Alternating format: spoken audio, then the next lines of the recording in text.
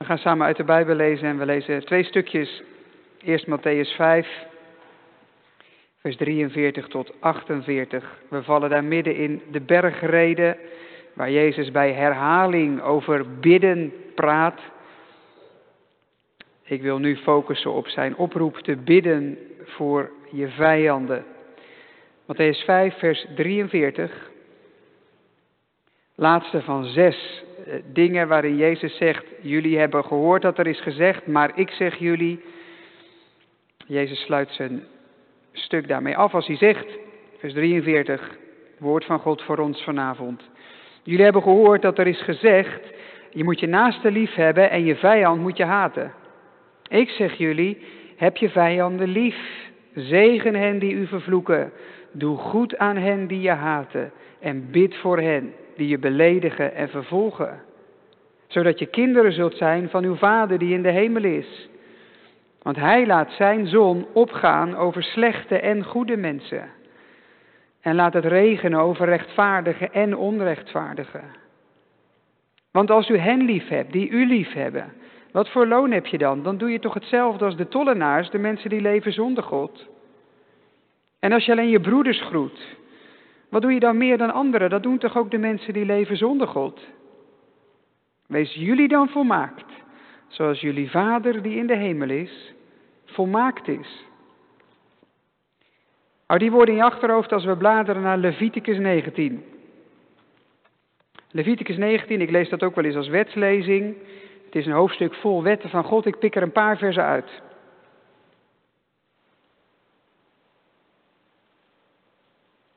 Ik begin bij vers 1.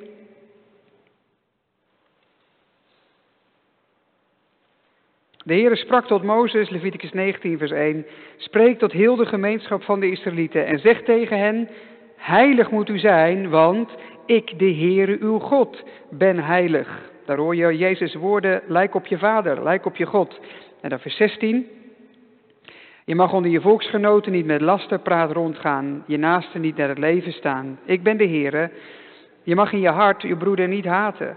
Je moet hem je naaste terechtwijzen als hij wat verkeerd doet. Maar je mag geen wraak nemen of wrok koesteren tegen je volksgenoten. Maar je moet uw naaste lief hebben als uzelf. Ik ben de Heere. En dan iets verderop, vers 33. Als een vreemdeling bij jullie in jullie land verblijft, mag je hem niet uitbuiten. De vreemdeling die bij jullie verblijft, moet voor jou zijn als iemand die in je eigen dorp geboren is, die er altijd al was. Je moet hem lief hebben als jezelf. Want jullie zijn zelf vreemdelingen geweest in het land Egypte. Ik ben de Heere, jullie God. Tot zover. Zalig ben je als je het woord van God hoort, bewaart als het woord van God en er ook zo uit leeft. Amen. Ik heb vanmiddag met de kinderen deze laten zien. Dit is een pop die Febe heeft. Febe houdt van tekenen. Maar als je poppetjes moet tekenen vanuit je hoofd, dan valt dat nog niet mee. Dit ding kan daarbij helpen. Dus als je bijvoorbeeld een poppetje wilt tekenen met zijn armen wijd, dan zet je ze zo neer. En dan kijk je goed. Je kijkt naar het poppetje en dan ga je tekenen. Je kijkt en je tekent, je kijkt en je tekent. Kijk nog eens een keer, hoe zit die precies? En als je goed kijkt, en telkens kijkt voordat je tekent, gaat het poppetje wat je tekent lijken op deze. Een portretschilder doet dat ook. Als je een schilder hebt die een model schildert, dan zit dat model voor hem. Dan zit hij voor hem en zo'n schilder kijkt en schildert. En als je goed oplet en je kijkt er wel eens wat van of je ziet dat voorbij komen, dan zie je die schilder voortdurend zo doen.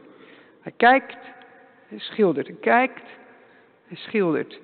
Hij ziet het model, ziet wat het moet worden en vervolgens doet hij wat hij moet doen. En als hij dat goed doet, lijken die twee dingen op elkaar.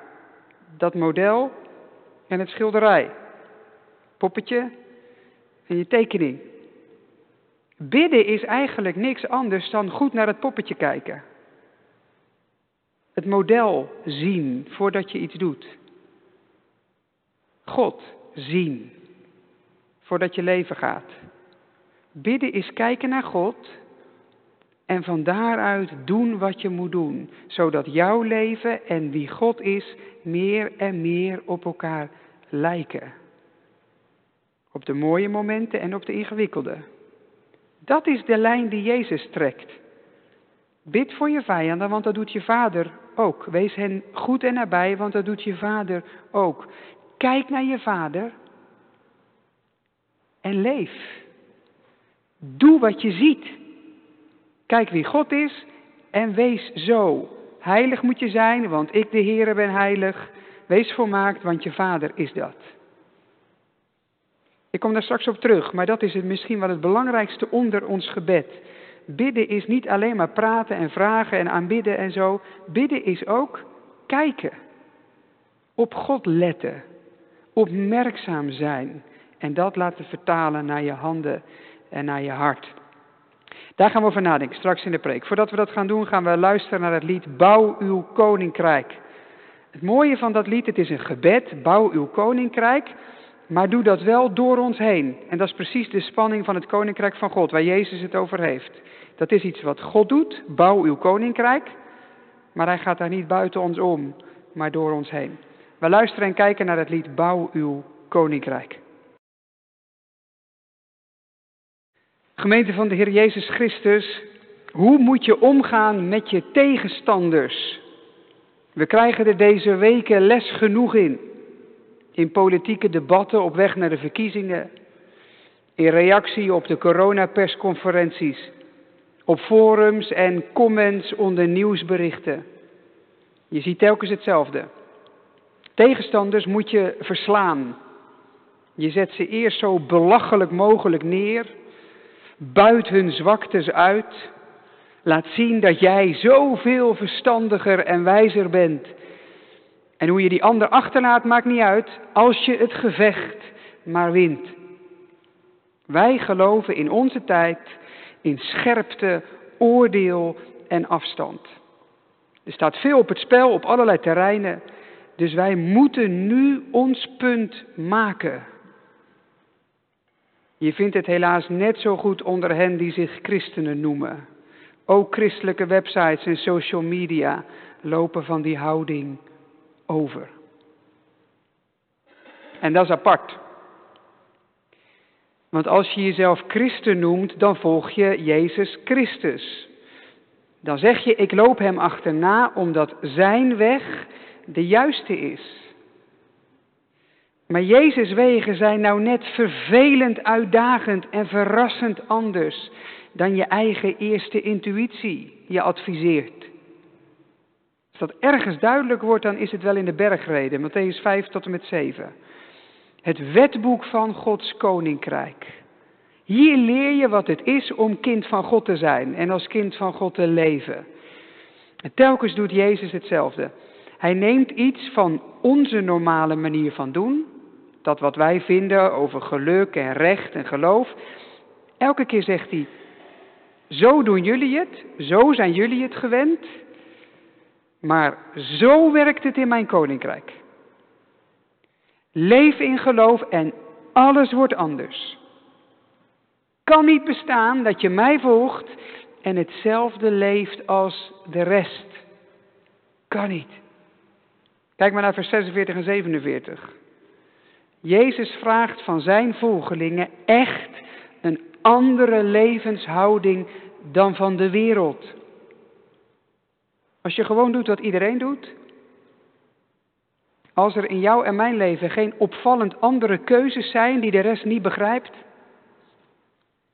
Weet je dan zeker dat je de Jezusweg bewandelt? Dat is de spanning van de bergreden. Jezus doet hier trouwens niet iets nieuws. Gods weg is altijd al anders dan wat mensen willen. Je ziet dat aan de manier waarop de mensen in dit verhaal het Oude Testament waren gaan lezen. Kijk even mee naar vers 43 als je een Bijbel bij je hebt. Jullie hebben gehoord dat er is gezegd, je moet je naaste lief hebben en je vijand moet je haten. Jezus lijkt daar het Oude Testament te citeren. En dat klopt ook. Alleen voor het eerste stukje. We hebben dat gelezen, Leviticus 19, heb je naaste lief als jezelf. Maar dat tweede stukje, En haat je vijand, dat staat er in Leviticus 19 nou net niet bij. Sterker nog, we hebben gelezen dat God zegt in Leviticus 19, heb zelfs de vreemdeling lief. Iemand die van buiten komt, heb hem lief alsof hij altijd al bij je heeft gewoond, als een van jezelf. Maar mensen hadden die tekst gemaakt tot, je moet je naaste lief hebben, oké, alles wat dus niet je naaste is, dat moet je dan haten. Jezus zegt niet voor niks, bij jullie is geschreven, maar jullie horen dat er wordt gezegd. Wij mensen zijn daar creatief in, om het woord van God zo te lezen dat het oncomfortabele eruit verdwijnt. Zo interpreteren dat het niet meer prikkelt. En God sluit ineens verbazend goed aan bij wat wij zelf heel redelijk vinden. Pak een los vers uit de Bijbel, pak er een heel systeem op en voilà.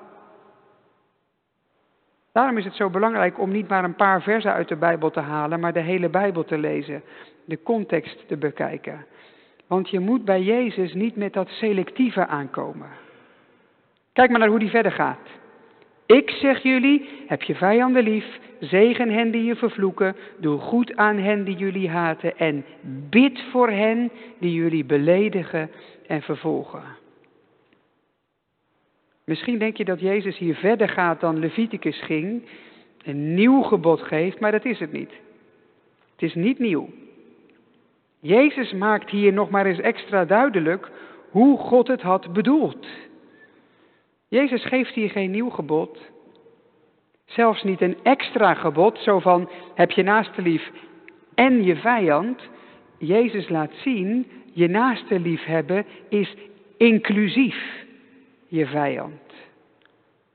Je naaste is ook die ene die jij nooit tot je naaste zou rekenen. Precies in lijn met dat hele bekende verhaal van Jezus dat u allemaal kent. Als iemand vraagt wie is mijn naaste? De barmhartige Samaritaan, de vijand, de tegenstander, hij ook. Jezus brengt ons terug bij hoe God zijn geboden bedoeld had. En dat is niks anders dan een enorme liefde. Een liefde die zichzelf opoffert. Die ervoor kiest het goede voor een ander te zoeken. De keuze om te dienen. Niet omdat je daar zin in hebt. Ook niet omdat je daar genoeg voor terugkrijgt. Maar gewoon omdat het goed is. Liefde die je niet verdient, maar geeft. Geen verdienste, maar genade. Jezus vraagt hier heel concreet. Mensen die je zo tegenwerken. Die je beledigen. Die je zelfs vervolgen. Neem geen wraak, pak niet terug, maar bid. Zoek voor hen de zegen. Jezus zegt dus niet eens, joh, beheers je een beetje, hou je boosheid in toom. Hij gaat veel verder. Ver voorbij wat voor ons gemakkelijk voelt. Bid voor hen. Wees een zegen, zoek hun zegen. Geef jezelf voor hun goede. Ongeacht wat ze je hebben gedaan. Bidden is meer dan woorden zeggen of denken of ervaren. Bidden is een manier van leven. Die je hoofd, je hart en je handen omvat. Bidden is dus niet maar een moment waarop je stil wordt en even bidt voor wat je nodig hebt die dag. Rust vindt voor wat er op je afkomt. Dat ook, maar het is meer. Vandaag wil ik heel bewust dit onderstrepen. Bidden voor anderen. En dan met name voor hen die jou niet liggen. Die dingen zeggen, keuzes maken die jou of anderen meer verkeerd doen dan goed. Personen die het je leven lastig maken, je beledigen en zo oneerlijk zijn. Collega's op je werk, politici die wissels omzetten, christenen die rare dingen doen of schrijven in een blaadje. Media die zoveel verkeerde invloed uitoefent. Je ex die zo moeilijk doet met de kinderen. De weg van de wereld is vechten, dwarszitten, met je woorden, met wapens, met trucjes. De weg van Jezus is bidden. Goed doen en zegenen. Bidden en dienen. Hoeveel pijn je dat ook doet. Maar goeiedag, als dat zo is, overvraagt Jezus dan hier zijn volgelingen niet? Waarom zou in de kerk wel kunnen wat in de wereld onmogelijk is? Nou, gelijk alle aandacht weer. Omdat de kerk bidt. Omdat de kerk bidt. Bidden doet iets met je. Het laat je vijandschap afbrokkelen. Iemand schreef pas, het is moeilijk om iemand voor wie je aan het bidden bent te blijven demoniseren. En dat is waar. Probeer het maar. Probeer maar eens oprecht voor iemand te bidden. Herhaaldelijk zijn of haar naam te noemen in je eigen stille tijd. Aan hem of haar denken in aanwezigheid van God. En je zult merken dat vijandschap onder spanning komt te staan. Kijk, als je in je eigen gedachten aan zo iemand denkt, dan kan je gewoon weer bozer worden. Hè? Je denkt er weer aan, het maakt je nog bozer dan je al was. Maar als je in Gods aanwezigheid met die ander bezig bent, dan brokkelt je boosheid af. Steen voor steen voor steen. Dan komt er een ruimte die je zelf nooit had verwacht. Omdat de christelijke gemeente bidt. Daarom kan Jezus dit vragen. Alleen biddend krijg je je vijanden lief. Door gebed kun je belediging en vervolging dragen in plaats van terugknallen. Hoe werkt dat dan? 3 korte dingen. Deze dingen kunnen denk ik helpen. Allereerst, als je bidt word je verbonden aan een wereldwijde gemeenschap. Wij sluiten met bidden onze ogen, maar eigenlijk moeten we ze wagenwijd open doen. Want bidden is dat je ogen open gaan. Open voor God, maar ook open voor een gemeente over de hele wereld heen. Ik begon niet voor niks met dat stukje van Open Doors. Als je die verhalen leest, op je in laat werken wat voor sommige broeders en zusters in deze wereld hun leven is. Hoe ze worden vervolgd, puur en alleen omdat ze geloven. En je hoort dat ze blijven bidden voor hun vervolgers. Ja, dat zet wat wij vervolging vinden wel even in perspectief. Dit gebed is voor hen veel moeilijker dan voor ons. En toch lukt het hen beter dan wij. Wij worden veel minder vervolgd. Maar er wordt ook veel minder gebeden. Terwijl als het voor hun mogelijk is, in hun omstandigheden, dan moet het dat voor ons toch ook zijn. Daarnaast, het tweede gebed verbind je aan Gods karakter. Bidden is niet maar praten met God. Het is ook dat je wordt gevormd naar het karakter van de Vader. Dat zegt Jezus in vers 45. Onze Vader laat zijn zon opgaan over slechte en goede mensen. Hij laat het regenen over rechtvaardigen en onrechtvaardigen. Daar vind je het karakter van God. Met andere woorden, God geeft elk mens wat hij nodig heeft om te leven. Zijn vrienden en zijn vijanden. Mensen die naar hem vragen en mensen die op hem spugen. Mensen die bidden en mensen die vloeken. Dag aan dag krijgen ze zoveel. Elke ademteug, elke zonnestraal, alles wat zomaar groeit en vrucht draagt. De gewassen op het land, de mogelijkheid om te werken, de zorg die we elkaar kunnen geven. De schepping waar je zo van kunt opleven. Het groen van de lente nu om je heen. De bloesem in de bomen. Dieren, planten leven in zoveel vorm en diversiteit. De Vader is voor deze wereld zo goed. Zoveel meer dan deze wereld ooit verdiende. God geeft mensen veel meer dan logisch is. Leef 1 hele gewone dag, van die dagen waarvan jij denkt, nou, niks interessants gebeurt. En je handen zitten vol met Gods genade. Bomvol. Velen leven daaraan voorbij, maar dat maakt de gave niet minder groot. Het tekent wie de Vader is, zijn karakter. En Jezus zegt, het kan niet anders dan dat zijn kinderen het karakter van de Vader weerspiegelen. Niet volmaakt, niet volledig, en toch. Gods karakter mag het onze vormen. Vers 48, wees volmaakt zoals jullie Vader dat is. Ook daarmee was Jezus helemaal niet nieuw, hè? Als je hebt opgelet bij Leviticus 19, dan heb je dat gehoord. Precies dat hoofdstuk waar het ook ging over het liefhebben van je naaste. Weet je nog hoe dit hoofdstuk begon? Ik denk dat Jezus het in zijn hoofd had hier. Wees heilig, want ik, de Heere, jullie God, ben heilig. Precies dezelfde koppeling. Gods volk lijkt op wie God is. De kinderen lijken op de Vader.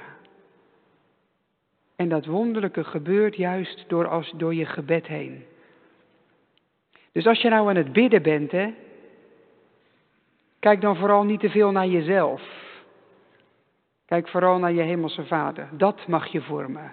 Wees niet te veel bezig als je bidt met wat je voelt of ervaart, wat je krijgt of niet, wat je die dag hebt gedaan of had moeten doen. Kijk eens wat meer naar God. Lees zijn woord.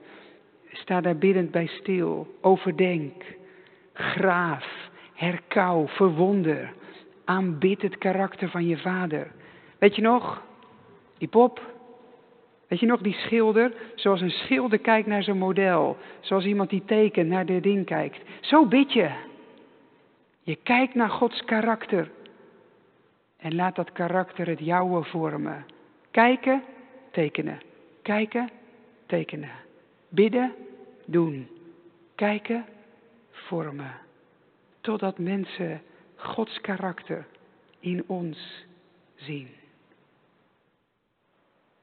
En het laatste, waar zie je dat karakter van God beter dan in Jezus zelf? Want bidden verbindt je vooral aan Hem. Je bidt in Jezus' naam, dus je bent altijd als je bidt aan Jezus verbonden. En wat deed Jezus? Hij hing daar. Aan een kruis. Hij was de Zoon van God. Die uit liefde naar de wereld was gekomen. Al een wonder op zich. Maar de reactie was geen welkome omarming. Het was vijandschap. Tot op het bot. Hij werd beledigd. Van godslastering beschuldigd. De Zoon van God, kun je nagaan. Werd erin geluisterd. Oneerlijk berecht. Gemarteld. Bespuugd. Geslagen. Als je het over vervolging hebt. Maar in plaats van terug te pakken, bad hij. Vader, vergeef het hun. Want ze weten niet wat ze doen. Hij bad voor de mensen die hem kruisigden. Hij had zichzelf kunnen redden. Maar hij bleef hangen in gebed. Omdat hij het goede zocht voor zijn vijanden. Omdat hij hen die hem vervloekten, wilde zegenen. Als we die Jezus volgen, gemeente, en we noemen onszelf christenen. Als we hem aankijken in ons gebed. Dan kan het. Dan wordt mogelijk voor God wat onmogelijk is bij mensen. Dan leer je zijn liefde leven, simpelweg omdat je ernaar gaat verlangen het karakter van je Vader te weerspiegelen. Omdat je anderen wil liefhebben zoals je zelf bent liefgehad. Vandaag is het biddag. En we bidden voor de wereld, voor allen die gebed nodig hebben. De zorg, de politiek, de scholen, de politie, de boeren, werkgevers, werknemers. En vandaag bidden we in het bijzonder voor hen die zo anders zijn dan wij, die we gevoelsmatig willen bevechten. Vandaag doen we het anders en bidden we. Omdat we ervan overtuigd zijn dat de liefde wint. En dat bidden de weg is om die liefde te leven. In de naam van Jezus, die het ons heeft geleerd. Wij willen samen vieren dat God van mensen houdt. En dat hij in ons midden zijn rijk van liefde bouwt. Wij willen samen leven, als vrienden verder gaan. En steeds opnieuw vergeven die ons heeft pijn gedaan. Omdat wij kinderen van de Vader zijn. Omdat wij kinderen van de Vader zijn. Halleluja. Amen.